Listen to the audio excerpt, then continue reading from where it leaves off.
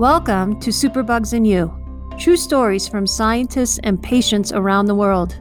This podcast series will focus on the threat of antimicrobial resistance, which is predicted to reach epidemic levels in our lifetime. We will have discussions with patients, physicians, and scientists to increase our understanding of how superbugs are impacting our healthcare systems globally. They will also highlight actions that we can take to decrease the risk of drug-resistant infections. This series is co-created by the Antimicrobial Stewardship Project at the Center for Infectious Disease Research and Policy at the University of Minnesota and the Antimicrobial Resistance Fighter Coalition. I'm your host, Dr. Marnie Peterson.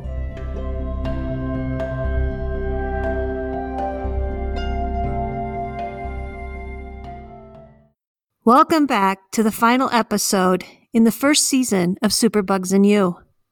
In this episode, we will discuss how the COVID pandemic has impacted strategies to address antimicrobial resistance. Our first guest, a patient, describes the experience of being one of the first COVID cases in the United States. She also has the perspective of being a healthcare provider. The clinician in this episode will review how his hospital adapted their stewardship program to address COVID and the use of antimicrobials in COVID patients. And finally, the researcher will discuss with us how his organization is serving as a catalyst for the development of new antibiotic research and development through public and private partnerships. We will review how the COVID pandemic has created opportunities to address antimicrobial resistance in the future. Our first guest is a professor and COVID survivor. Her name is Dr. Marilyn Stebbins. Hi, my name's Marilyn, and I have been a pharmacist for 30-some years and a professor for the last 25. And so that makes me a pharmacy educator as well as a clinician, and have really found my voice over the last, I would say, 2 decades with respect to advocacy and treatment for the underserved, as well as advocating the role of the pharmacist on the care team and expanding the role of the pharmacist as the comprehensive medication manager. So, Marilyn, you're a professor at University of California, San Francisco School of Pharmacy. Is that correct? It is. And for a long time, you've really had a focus of care and management of patients and individuals in an outpatient setting or clinic. Correct. Always in the outpatient setting. That's my whole career. So earlier this year, you became infected with COVID. And I'd like to start at the beginning of that story and ask you to describe when you became ill and some of your early symptoms and how it was you came to realize you actually had COVID. Yeah. So just to put some context around this, I was an incredibly early patient in the U.S. story. I'm somewhere between case 69 and case 102. So when you think of the millions of people who've contracted COVID in the United States now, I was very early.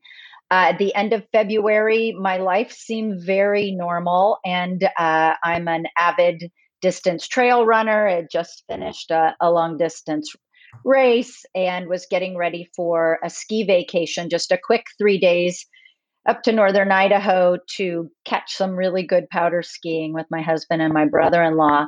The Saturday before we left, we were leaving on a Sunday.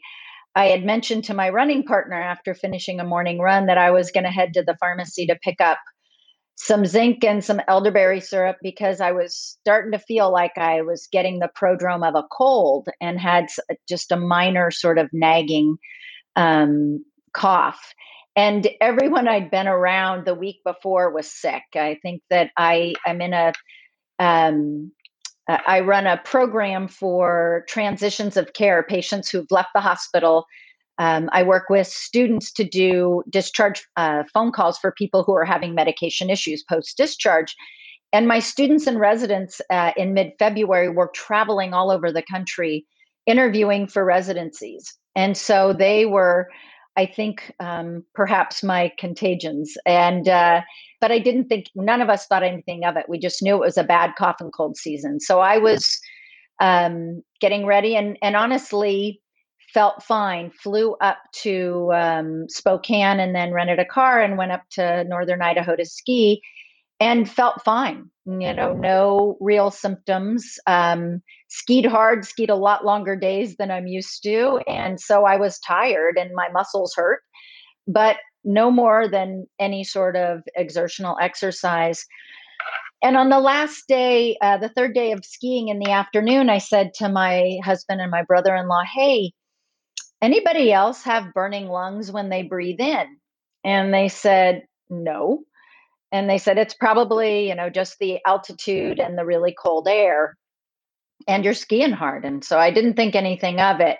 But I did remember that, taking a breath in hurt at that point. And the next morning, we got up early to fly home. And I just remember it's about an hour and a half drive to Spokane that I got hit with a horrible, horrible bout of what I thought was food poisoning because I had a horrific case of diarrhea and nausea. And so I just assumed it had been something I ate the night before and came home and so got on the plane and then got home. And that next day, that was a Thursday, and on Friday morning, I woke up and I could barely get myself to the bathroom in the morning because I ached all over. And I thought, oh my gosh, I've got the flu. I really feel like I've got a viral infection. And I was coughing and I thought, what is this? I had the flu shot, or I had taken the flu shot, but sent a message to my doctor and said, I'd really like to be seen. I think I have the flu.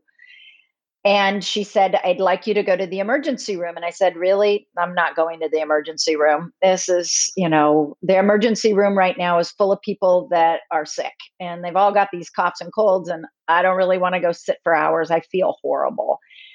And she said, well, I need you to go to the emergency room. About an hour later, I finally relented and went to my local ER, which is not the health system that I'm affiliated with. They asked me the normal questions about COVID, and I said no, I hadn't had any travel or any exposure to anyone. Um, and they did a chest X-ray, and they brought me back and said, "You have a really bad pneumonia." And your vitals look pretty darn stable for such a bad chest X-ray. We really want you to follow up with your provider right away because there's something else on this X-ray that this could be. And they intimated like a malignancy or something. And I thought, oh, that sounds horrible. So I made an appointment with my doctor, and they sent me home with 2 antibiotics and for community acquired pneumonia, and said, start them today and get in to see your doctor. They handed me a mask. That was the first time anybody was masked me, or no one in there was masked. And they sent me home. And interestingly, I never had a fever. So that was one of the triggers for COVID testing. No one even brought up the word COVID to me. And I finally asked them, could you please test me for the flu? Because I know a viral infection, and this is viral. I am so achy and miserable that I think I have the flu. And so they tested me for the flu, and I was negative, but they really assumed I had a bacterial infection. And so there was not even a question of whether they would COVID test me. Just to stop you there, you were asked when you went to the emergency department about your travel. Correct. So it was more of thinking that this was still potentially a risk if you had been abroad or in Asia or somewhere where there's more disease at that time. Correct. Or other hotspots at the time. And you had none of those. So it wasn't really still on the forefront of people's minds at that point. And if you looked at the guidance at that point from the CDC, I didn't meet criteria because I didn't have a fever and I had never had a fever. I had horrible chills, but no fever. So that, they just asked the very typical question. Have you had been in contact with anyone who's traveled in Wuhan? China, No. any of those types of things. So, um, and it didn't even cross my mind. I never at that point even thought of COVID, to be honest. It didn't cross my mind at all. And then as the weekend progressed, I got sicker and sicker. And my GI side effects. So I would just have this cycle where I would have a bout of diarrhea, and then I would get incredibly short of breath, and I would cough, and then I would get nauseated, and I had a horrific headache, and I would just collapse. I mean, I was sleeping about 20 hours, and I'd wake up long enough to just run to the bathroom. And I kept thinking, oh my God, I'm on this antibiotic, and its number one side effect is diarrhea. I need, how long am I going to have to take this? This is such a horrible thing. So, as I continued to get worse, and my shortness of breath got worse over the weekend, and said, I've got an appointment with my doctor Monday afternoon. I'm just going to tough it out. I'm going to go see her. And I did. And I went Monday afternoon and I could barely walk. Went in and she was concerned. She said, you really, I know you don't want to, but I would really suggest you go back to the emergency room, and and you need to have a very low threshold for going. And I said, okay. And my husband drove me home, and took about an hour of being home. I couldn't climb my stairs to get back to the room. And I just said, I got to go to the hospital. I can't do this anymore. I can't be at home. I'm not safe. And so went to the ER, where they again, no fever, asked me all the same questions, got me in very quickly, I must say. But were testing me for everything else. So they tested me for every other virus. They did blood cultures. They gave me more IV antibiotics, and they watched me, gave me oxygen, but still not tested for COVID. And as all my viral panels kept coming back negative, they then decided, first of all, my husband had to leave. So that was the last time I saw him for 8 days. And the next morning, I had an infectious disease consult, and the infectious disease doctors told me that they wanted to test me for COVID because now I met criteria because I was hospitalized. So they tested me, and it was kind of funny. All of my nurses were taking bets on whether I was positive, and they all figured I was negative. When they finally came, I remember my medicine doctor and my ID doctor, the residents walked in my room together with their PPE, and I went, I'm positive, aren't I? Because I said, you guys wouldn't both be coming in here to chat with me. And they said, yep. And you're going to the ICU immediately. And I said, the ICU, they said, yep, we need to watch you. So what happened with the antimicrobials then, antibiotics themselves, which they had you taking because they thought you had this bacterial pneumonia, and maybe thought you were at risk for sepsis or something like that. So once you found out you got the COVID diagnosis, how did that change your therapy? Yeah, my antibiotics were stopped immediately. So as you mentioned, there's a lot of misinformation that has happened around the whole COVID pandemic, and scientific papers being early released, etc. So you're a healthcare professional and an educator in pharmacy, and now COVID survivor. And during this time when this is happening to you, did you have feelings of feeling alone, vulnerable, or scared because there just weren't good answers or solutions to the problem at that time? Yeah, and I'd say that, interestingly, my nature is not to be a fearful person at all. I would say my motto is no fear. So I wasn't fearful at that point of dying, and maybe that was just stupid, but that wasn't my fear, that was my family's fear. But I was so alone. I felt incredibly isolated. I also felt like I couldn't get an answer that was a real answer. Part of it was you couldn't even get anybody because it took so much effort to get anybody in and out of your room. I am a huge believer of knowledge is power, and I just didn't feel like I had it. And I felt like as much as people wanted to give information, they didn't even know what information to give. I didn't know about how I was going to go home. Did I have to test negative twice? Nobody tell me. I didn't know. I felt like my poor husband was sitting at home isolated. Nobody would test him. He couldn't get tested. He didn't meet any criteria for testing, even though he'd been around me. It was insane. And I didn't know. I just felt like you've got to keep me here in this bubble because we don't know enough to send me home. And who am I going to get sick? So now you're on the other side of this with this hindsight. The actions that the frontline or pharmacists in the clinics or in local pharmacies can take to educate people about their medications and COVID and all of this, trying to help them understand and manage through all of the information that's out there.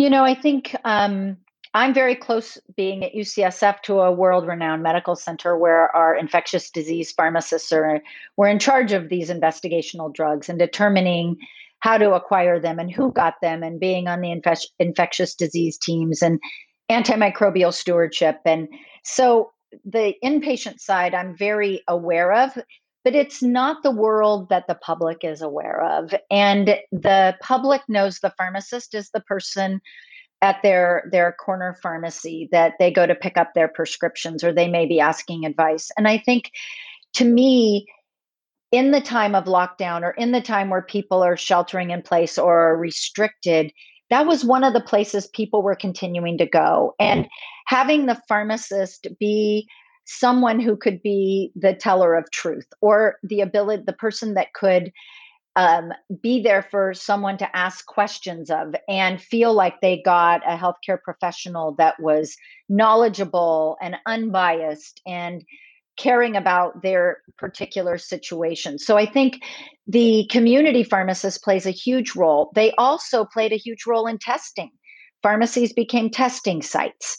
And as we roll out the vaccine, it's going to become hugely important that the pharmacist be the purveyor of information, because people are very afraid of this vaccine. We already know that many people are saying they don't trust it and they feel it's being rushed and they don't want to get it. And that's our strategy. If we can't get a good vaccine, this is going to be a really difficult battle with COVID and any infectious disease in the future, especially viral. So I think we need to, as pharmacists, take that role seriously, listen to our patients, be informed, give information, and be there to listen, because people are isolated. They need somebody to talk to, and you're accessible. You're the healthcare professional that's accessible.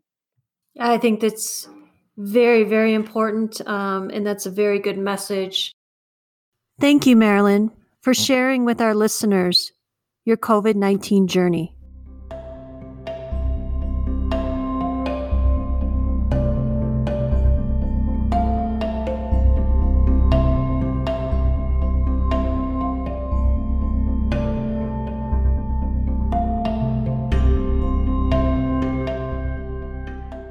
Our next guest is Dr. Ryan Stevens. Yeah, thank you. My name is Ryan Stevens, and I'm one of the infectious disease pharmacists at the Mayo Clinic in Rochester. A little bit of my background is that I got my doctor of pharmacy from the University of Montana and then completed my postgraduate training up in Alaska, where we started an antimicrobial stewardship program. And that's much of what my role continues to be today, is antimicrobial stewardship and inpatient infectious diseases here at the Mayo Clinic. And I also do a little bit of work with the outpatient antimicrobial stewardship efforts, as well as our outpatient parenteral antimicrobial therapy program, or OPAT program. And Ryan, before I begin with some of the questions, can you also describe the team of which you work within for your antimicrobial stewardship team? Yes. So our antimicrobial stewardship team consists of infectious diseases pharmacists. There's 4 of us on campus. One predominantly works in HIV and TB. One predominantly works in our outpatient antimicrobial or parenteral antimicrobial, or OPAT program. And then there's 2 inpatient infectious diseases pharmacists that work full time.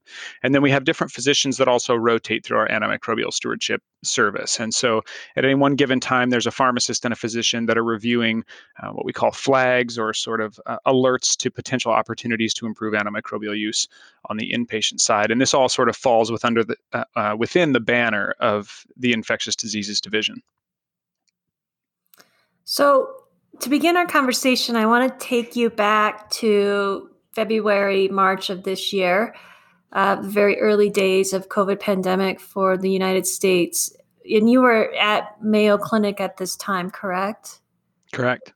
In your current role. And so at that time, how did COVID, the pandemic, start to impact your clinical practice?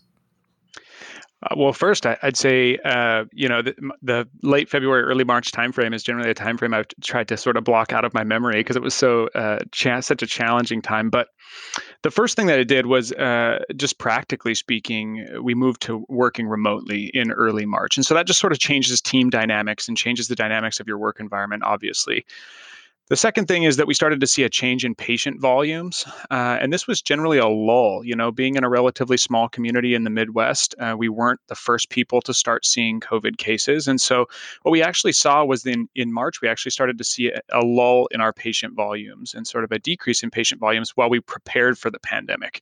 And that was really where a bulk of the work was. And a lot of difficulty was found was in preparing for what we knew was sort of going to be inevitable at that point in time.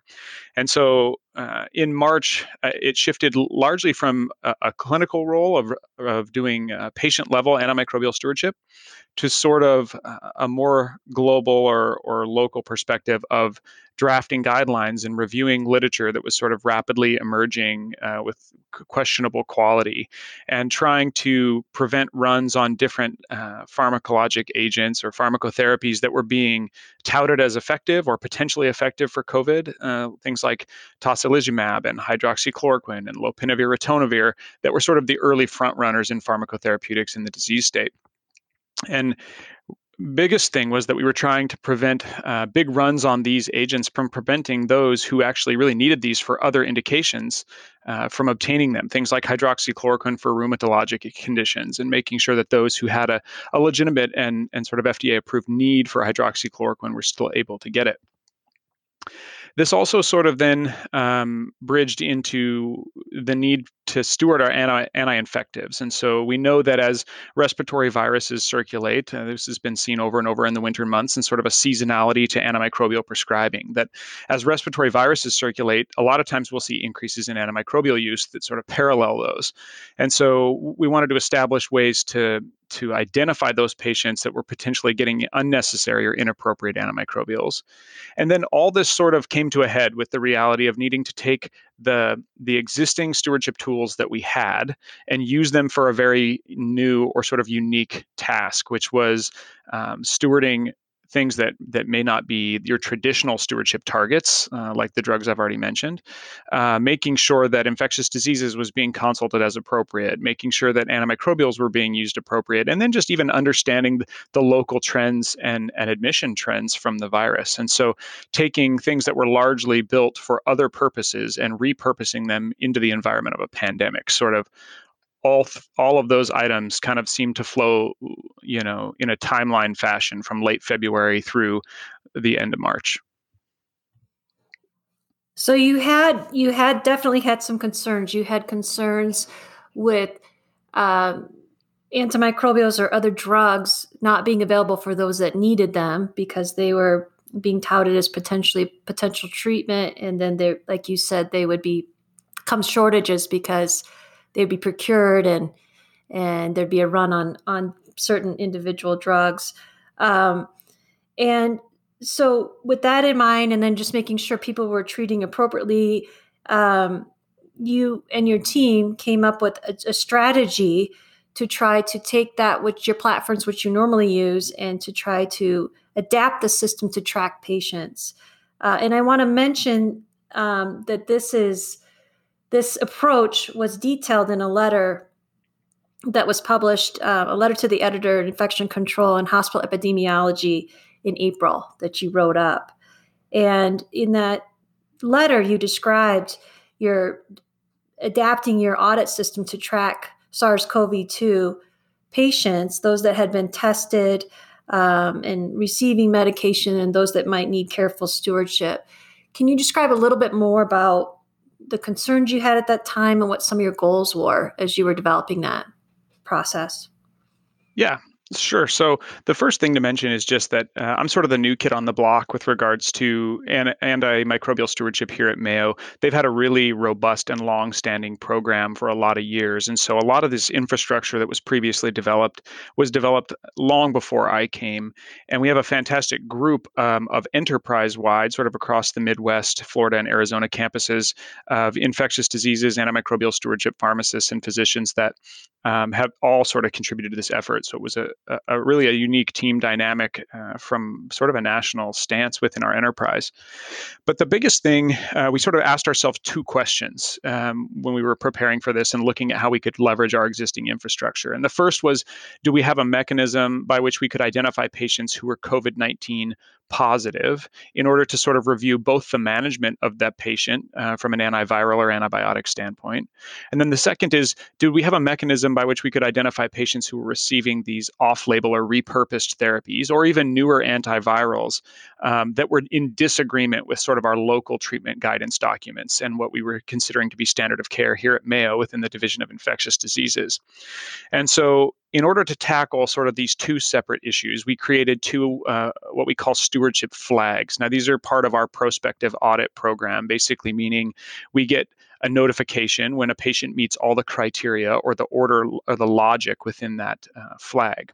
And so the first flag was specifically designed to identify patients who had a negative COVID test, but were receiving therapy with an agent that could potentially have been used for COVID based on early literature. And again, this is things like tocilizumab or hydroxychloroquine or remdesivir, ribavirin, lopinavir, ritonavir, et cetera. So basically, if you had a negative test and you were on a drug that could treat COVID, then we wanted to be notified so that we could stop those drugs in order to steward those medications effectively. The second flag was designed to identify patients who had a positive COVID PCR, regardless of their therapy, sort of allow for some local epidemiology within our pharmacy team. Or patients in that flag could also have had a pending COVID PCR and an order for an active pharmaceutical. So again, an opportunity to try to steward those medications when there's not yet a clear bona fide reason for the patient to be receiving them. And so both of those flags were designed to sort of tackle the two questions that we had set out to solve in the beginning. There's a lot of attention to new therapeutics or when we have a vaccine and that sort of thing. But as a clinician, a lot of the understanding and how to treat this appropriately to affect the morbidity and mortality of disease has been solved, or at least the solutions have come through the clinical practice, which is what you're involved in. And I'm wondering, how did you deal with this when early on you didn't have really good evidence-based scientific data to make decisions on?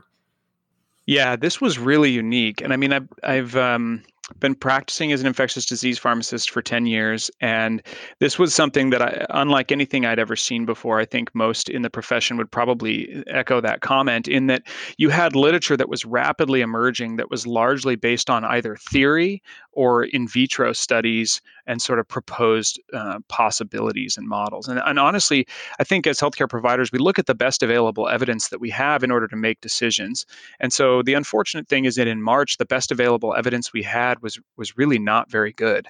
And so in that sense, what we've had to do all along, and there's been a fantastic team here at Mayo that's been doing that, that I've been fortunate to be a part of, but is looking at what's the best available evidence that we have and what's the risk versus benefit ratio of these different therapies. And so again, early on in the pandemic, hydroxychloroquine seemed like it was going to be a good option based on in vitro studies and sort of proposed theory. And then more and more data began to emerge about concerns for G6PD testing and QT prolongation and cardiac arrhythmias. And as more and more evidence came along, you look at things and you go, boy, the risk is really now trumping the evidence.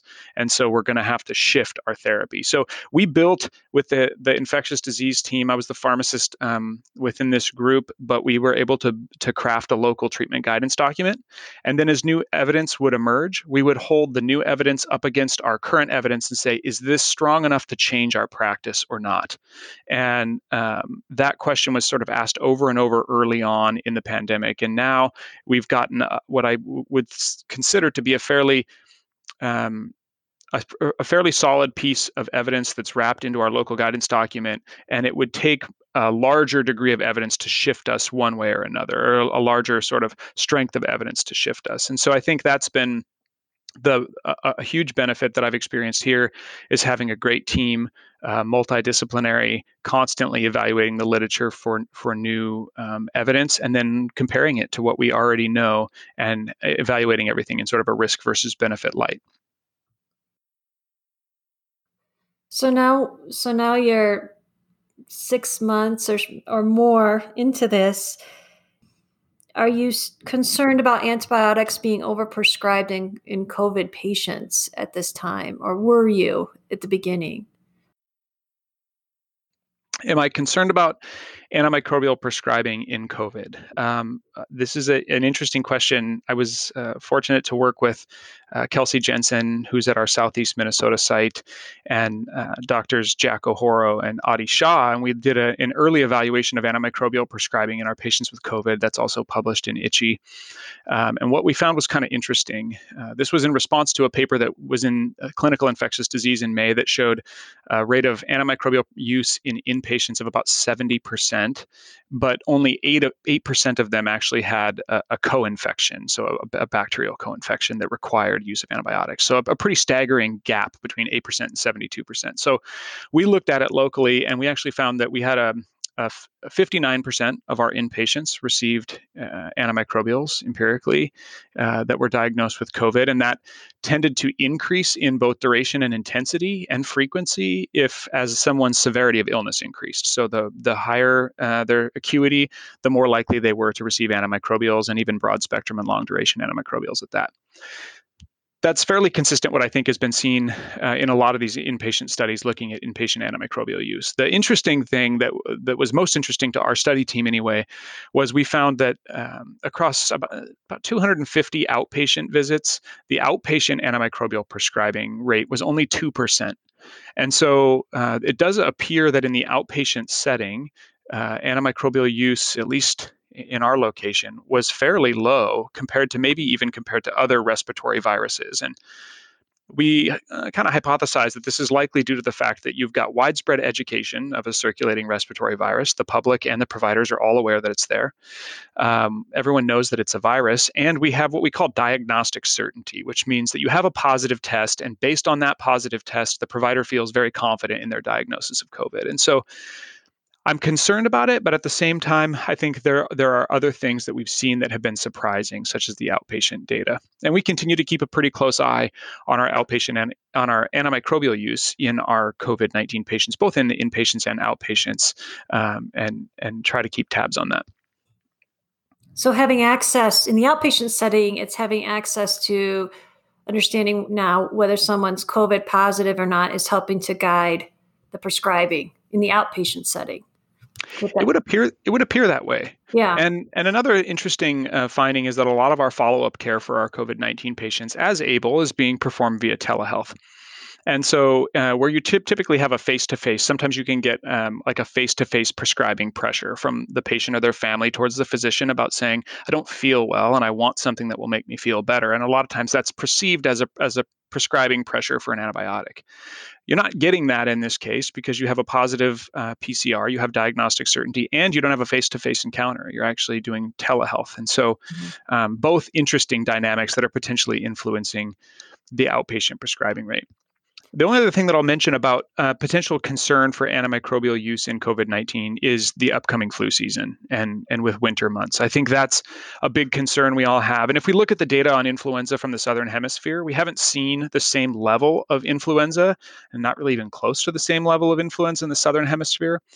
However, with potential of two circulating respiratory viruses and the need to distinguish one from the other, and potential complications from both, I think we have to be hypervigilant about infection prevention and about appropriate antimicrobial use, especially going into the winter months with that potential at hand.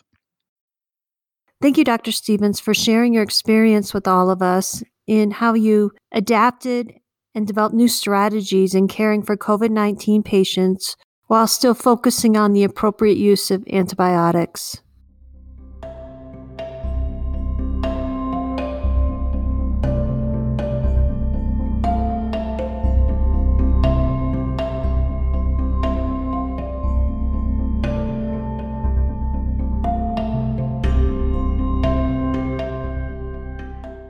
Our next guest is Dr. Monica Balasegram. Thank you. I'll just introduce myself. I'm a medical doctor trained in the UK. I've been working both as a clinician and a researcher and a public health practitioner for probably about 25 odd years. I'm currently the executive director of GARD-P, which is the Global Antibiotic R&D Partnership. And GARD-P is a public-private partnership and a product development partnership with a mission that's really aimed at accelerating the development of new and improved treatments for bacterial infections and ensuring their appropriate access with a global perspective. So that's who we are. And you've spoken and written previously about the unique ability of nonprofit groups to mobilize these public-private partnerships. Has your vision of the role of nonprofits and cross-sector partnerships for AMR changed at all in the response to the COVID pandemic? Yeah, thank you. I think I'm, if anything, more convinced of the role of having a multi-sectoral approach to tackle complex issues, COVID-19 obviously being a very dramatic one. But antimicrobial resistance is a extremely important, extremely complex issue that is not just affecting health, but society at large. And this is exactly what we've seen with COVID-19. So why are nonprofits important, and why is this kind of organization important? I think we have to look at the fact that we have to help catalyze a reaction from many different actors, and in a way harness the best of many different actors and sectors, whether they're coming from government or academia or the private sector, whether it's a specific innovation or an approach that we're taking. And to give you a very concrete example, in any individual project where we're trying to develop a new antibiotic or new treatment, we have to not just work with, say, a company or even a small company or biotech that's has an innovation of interest. We have to work with partners around the world. We have to work with academic centers. We have to work with clinical trial units. We also have to bring governments together, and we have to ensure and help to harness resources. Now, why is this important? It's because we are acting not simply as just a funder. We're not just channeling public funding into a project. We're trying to also look at what is the global approach that needs to be taken to ensure responsible and safe access across the world. So not just for countries where there's a market or countries that are funding the project, but where this is going to be, where these treatments are going to be needed the most, where there is a big public health problem, but where we also have to think not just of access, but appropriate introduction and stewardship.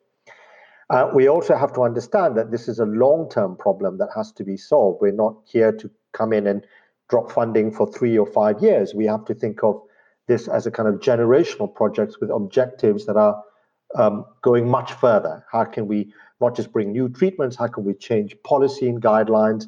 How can we ensure these treatments are introduced at the ground level? How can we ensure that clinicians and healthcare practitioners know how to use these treatments responsibly? How can we think about other factors such as diagnostics that may be important? How can we get policymakers to take the right steps to, I would say, incentivize and support the introduction of new treatments? How can we get policymakers at international level to change guidelines, at national level to change guidelines? So we take all of these different perspectives into account. We feel that the role of non-for-profits can play a very catalytic role, and not just in terms of bringing resources or funding, but also in terms of the framework of the strategy of linking partners together and of taking a more global approach. And I think in COVID-19, we've seen this accelerated in a short space of time. And that really offers the possibility of what could be done if significant resources and public commitment and government commitment is put in, which I still think is lacking to some degree with antimicrobial resistance. But it does mean that I think there may be many different types of approaches and vehicles like nonprofits that can play an important role in the long term and not just the short term. What's your approach and strategy to working with the private sector in this catalytic role? And what are some of your lead initiatives that you're currently focused on? Yeah. So these are good questions, because I think it helps to maybe demonstrate what I'm talking about from concept to reality. So I'll take two different types of projects we're doing. One is trying to develop new treatments for newborn babies, for neonates. Why would we do that? That seems to be an extremely complex task to do. Well, we do it because it's needed, and very, very few people are doing this. And because if you actually just look at the numbers, look at the number of deaths caused by antimicrobial resistance, there's an estimate of 700,000 deaths a year. That's a ballpark estimate. But there's another study that shows about 200,000 to 300,000 deaths are caused by drug-resistant bacterial infections a year.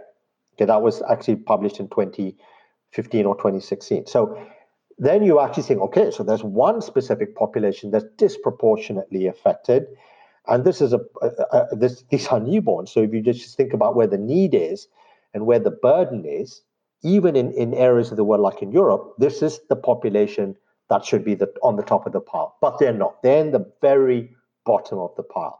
There are very few drug development projects that are ongoing dedicated towards neonates and improving neonatal treatment. We still have the mainline WHO recommended treatment of ampicillin gentamicin. We know there is widespread resistance to penicillins and to aminoglycosides across the world. So we are very, very far behind. We see a massive problem. We see very few people acting on this. This is why we've developed a project on neonatal sepsis. This is why our project is based on how can we not just improve treatments using existing antibiotics, but how can we accelerate the development of new antibiotics in the pipeline that will be of high value for neonates. So that's the objective. After that, what we've done is look at where are the opportunities, where are the low-hanging fruits, where are the opportunities that are emerging through in innovation and in the pipeline. And through that, we have taken a fairly pragmatic approach to try and accelerate development of combinations of existing antibiotics, but we've already also identified, which antibiotics in the pipeline could be of interest. We've even partnered with a company in the US, a biotech company with a drug that's now in phase 3, and we're trying to accelerate the pediatric and neonatal development of this treatment in the longer term. So there are things that we are doing concretely, and we know that as a non-for-profit, very, very few people would be focusing on this space, even though there's a very high need. We know that we don't just have to develop treatments, but we have to change guidelines, we have to change practice, and we have to ensure good stewardship of this treatment at the ground level. And most importantly, we know that we have to take a global focus. There are babies dying all around the world from this problem, and not just a place where there will be, I would say, a commercial incentive. We have to work with the private sector, and it's essential we work with the private sector because a lot of very innovative approaches and a lot of innovation is coming from the private sector, especially biotechs. But these are exactly the companies that may not have the resources or the expertise to conduct a complicated, drug development project for neonates, let alone, adults where, small companies are struggling to bring new drugs into the market and ensure long-term access because there is actually even no sustainable financial incentives for this. Can you speak about how you've addressed the challenges that have been occurring around the world in running clinical trials during the COVID pandemic? Yeah. I think unfortunately COVID has had a massive impact on the whole sector of biopharmaceuticals, and in fact, I would say outside of running COVID clinical trials, pretty much all clinical trials will be impacted one way, shape, or form, with significant delays. And this is very unfortunate because we don't just need to ensure that we can develop treatments for COVID-19, we need to develop treatments for other big public health challenges where significant morbidity and mortality occur. But as we've said before in GARP, COVID-19 has shown that we have to better prepare for pandemics, both the ones that may emerge and the ones that are ongoing, like antimicrobial resistance. And that's why it's imperative that we continue and in a way double down on our work on conducting clinical trials and conducting drug development or development of new technologies to address antimicrobial resistance now. As I've mentioned, we have been impacted by COVID-19. It has meant delays in our trials. In fact, we've had to pause one big trial that we have undertaken and had to put in adaptation measures and actually wait for a period of time before we could restart recruitment. So there's several things that we've done, both to ensure safety of our patients, that we have recruited patients we will recruit in the future, also of staff who are conducting these trials. It's extremely important to ensure, first and foremost, that we are doing things with a safe and ethical approach and that we can have confidence in our trial data, but also ensure that the people who are volunteering for trials and the staff that are conducting these trials really have, I think, all the measures in place to really safeguard their interests. And this is absolutely critical. This is what ensures good quality trials at the end. But after that, I think it's an issue of continuing to apply ourselves into our mission and focusing on our mission. I think the fact that we have not, got distracted by lots of other things that are going on, but said, okay, we have to concentrate on delivering on these trials and conducting these trials, accepting that there will be delays, has meant that nonetheless, we've managed to put in place, I would say, contingency measures and have allowed us to continue recruiting in studies. So that is just to say that what we will have to accept down the line is that there will be some delays in delivery of clinical trial data or registration and so on, that this may occur. But we're doing everything we can, including what we can do in the coming year to, I would say, accelerate recruitment and catch up where, whatever lost time that we've had. And we feel that governments have to understand that for us to do this and deliver on our timelines, it's extremely important that antibiotic development and I would say development of diagnostics and other measures to address antimicrobial resistance. It's really important that these things are supported in the upcoming years. So not just GARP, but all other actors who are engaged in this space can actually have the resources and space to, I would say, make up for lost time. The next question I want to ask you about is advocating for research on antibiotics that are needed by vulnerable populations. And you've touched on this. The examples I have are elderly or immunocompromised, but you've also talked about neonatal infants as well. These are some of the same groups that are now being affected by COVID or at risk of COVID infection. How can researchers or policymakers make sure the needs of these populations continue to be prioritized for AMR initiatives? Yeah, it's a very good question, but I'm going to flip that question and make a point and to say that in the kind of AMR world, we've been very bad at putting a human face to the problem. And I think this has been part of the challenge of why we are often unable to communicate effectively with policymakers. And it's partly because, antimicrobial resistance affects, it's a kind of cross-cutting issue within your healthcare system. It's not a kind of vertical issue that you can kind of compartmentalize and show clearly. It touches, surgical patients, cancer patients, newborn babies, elderly patients in nursing homes. And it's almost impossible to put one definitive face to it. But on the other hand, now we're seeing, the impact of a pandemic like COVID-19. We should be better articulating to say the impact of antimicrobial resistance is going to be pervasive across society. It's going to be pervasive across your healthcare sector. This is why it's so important. But then we need to show those human faces. What does it mean behind that? That's why talking about these vulnerable populations is important and it is useful, because it makes policymakers understand what is going to happen, what does it look like, and it creates also that human connections that I think a lot of policymakers subconsciously need if they're going to be, I would say, pushed towards making tough policy decisions. And that's why I think, now we can say, yes, it's going to be an important problem in, just basic care nursing homes. In the past, we can treat a lot of elderly people, in outside hospitals. Well, that's great, but what happens when you start developing resistant infections that become more complicated and require hospitalization? Or conversely, we want to avoid hospitalization and for certain populations. But what happens, or reduce hospitalization? But what happens when you have a person, an elderly person, coming in for a routine procedure, then is vulnerable towards getting these drug-resistant infections, and that can have a massive impact on that individual as well as more globally if you add all the numbers up.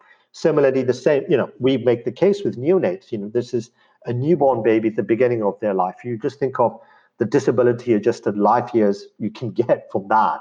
Of course, a newborn baby dying is catastrophic from a public health level, but if you look at it at a personal level, losing a newborn baby from a preventable infection is not really forgivable from a societal perspective, and it shows that we need to be doing much, much more in terms of where we're prioritizing our research and development. If we are still using the same standard of care after decades and have done very little research to say this is an alternative treatment for newborn babies because we have drug-resistant infections, it's shameful in a way, but it also has a very big impact in terms of from the public health and societal perspective. So we have to be putting the human face to this. We have to be saying, where's this happening?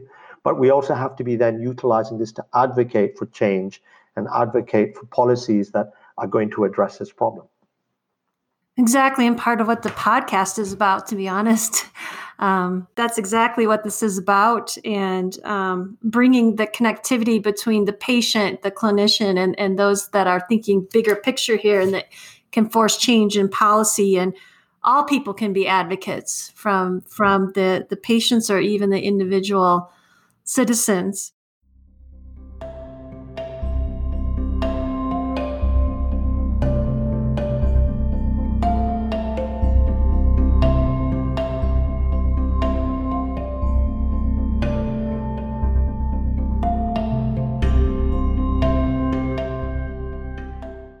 At the end of each interview, I ask each of our guests the same question.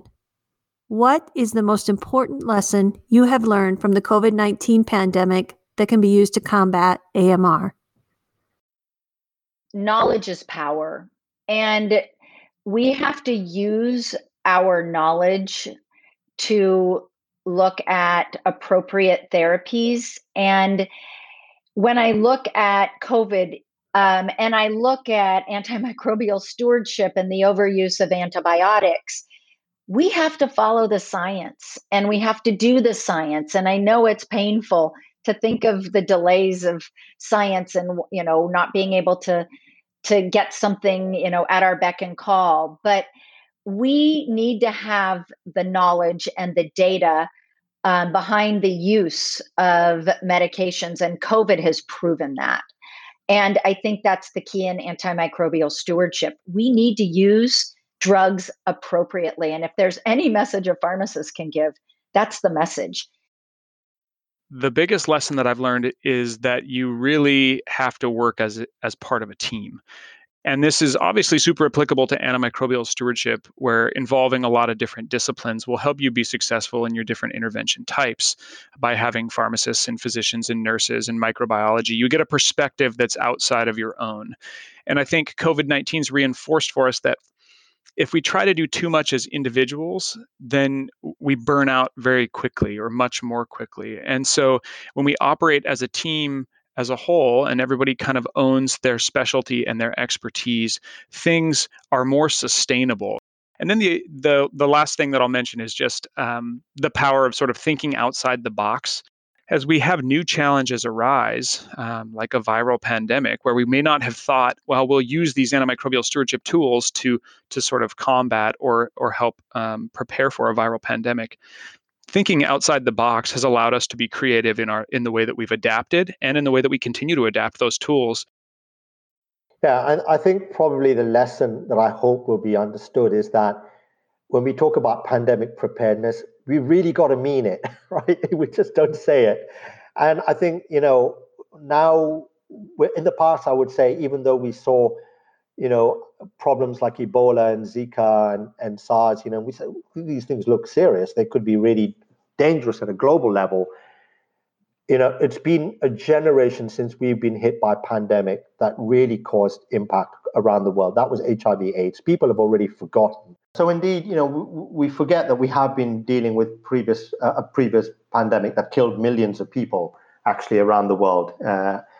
And I think so. I hope that governments, especially, and the general public, can understand that it's really important that we prepare and address pandemics, and we do it in a way that requires coordination between different sectors and between governments. You just can't do it alone. It's just not effective, and people are seeing that in real time, unfortunately. But I hope that this will be applied in the field of antimicrobial resistance, because this is an unfolding pandemic in its own right, killing hundreds of thousands of people every year, and will continue to kill hundreds of thousands of people every year for the next years to come, and it will get worse. And we need to now mean it when we say we're going to prepare and address this other pandemic, antimicrobial resistance.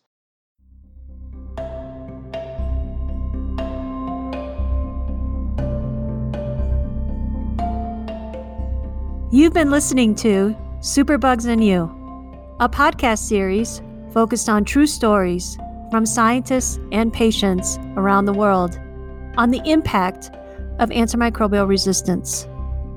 This series is co-created by the Center for Infectious Disease Research and Policy and Antimicrobial Resistance Fighter Coalition. The podcast is produced by Maya Peters, Diane Flahart, and Natalie Vestine.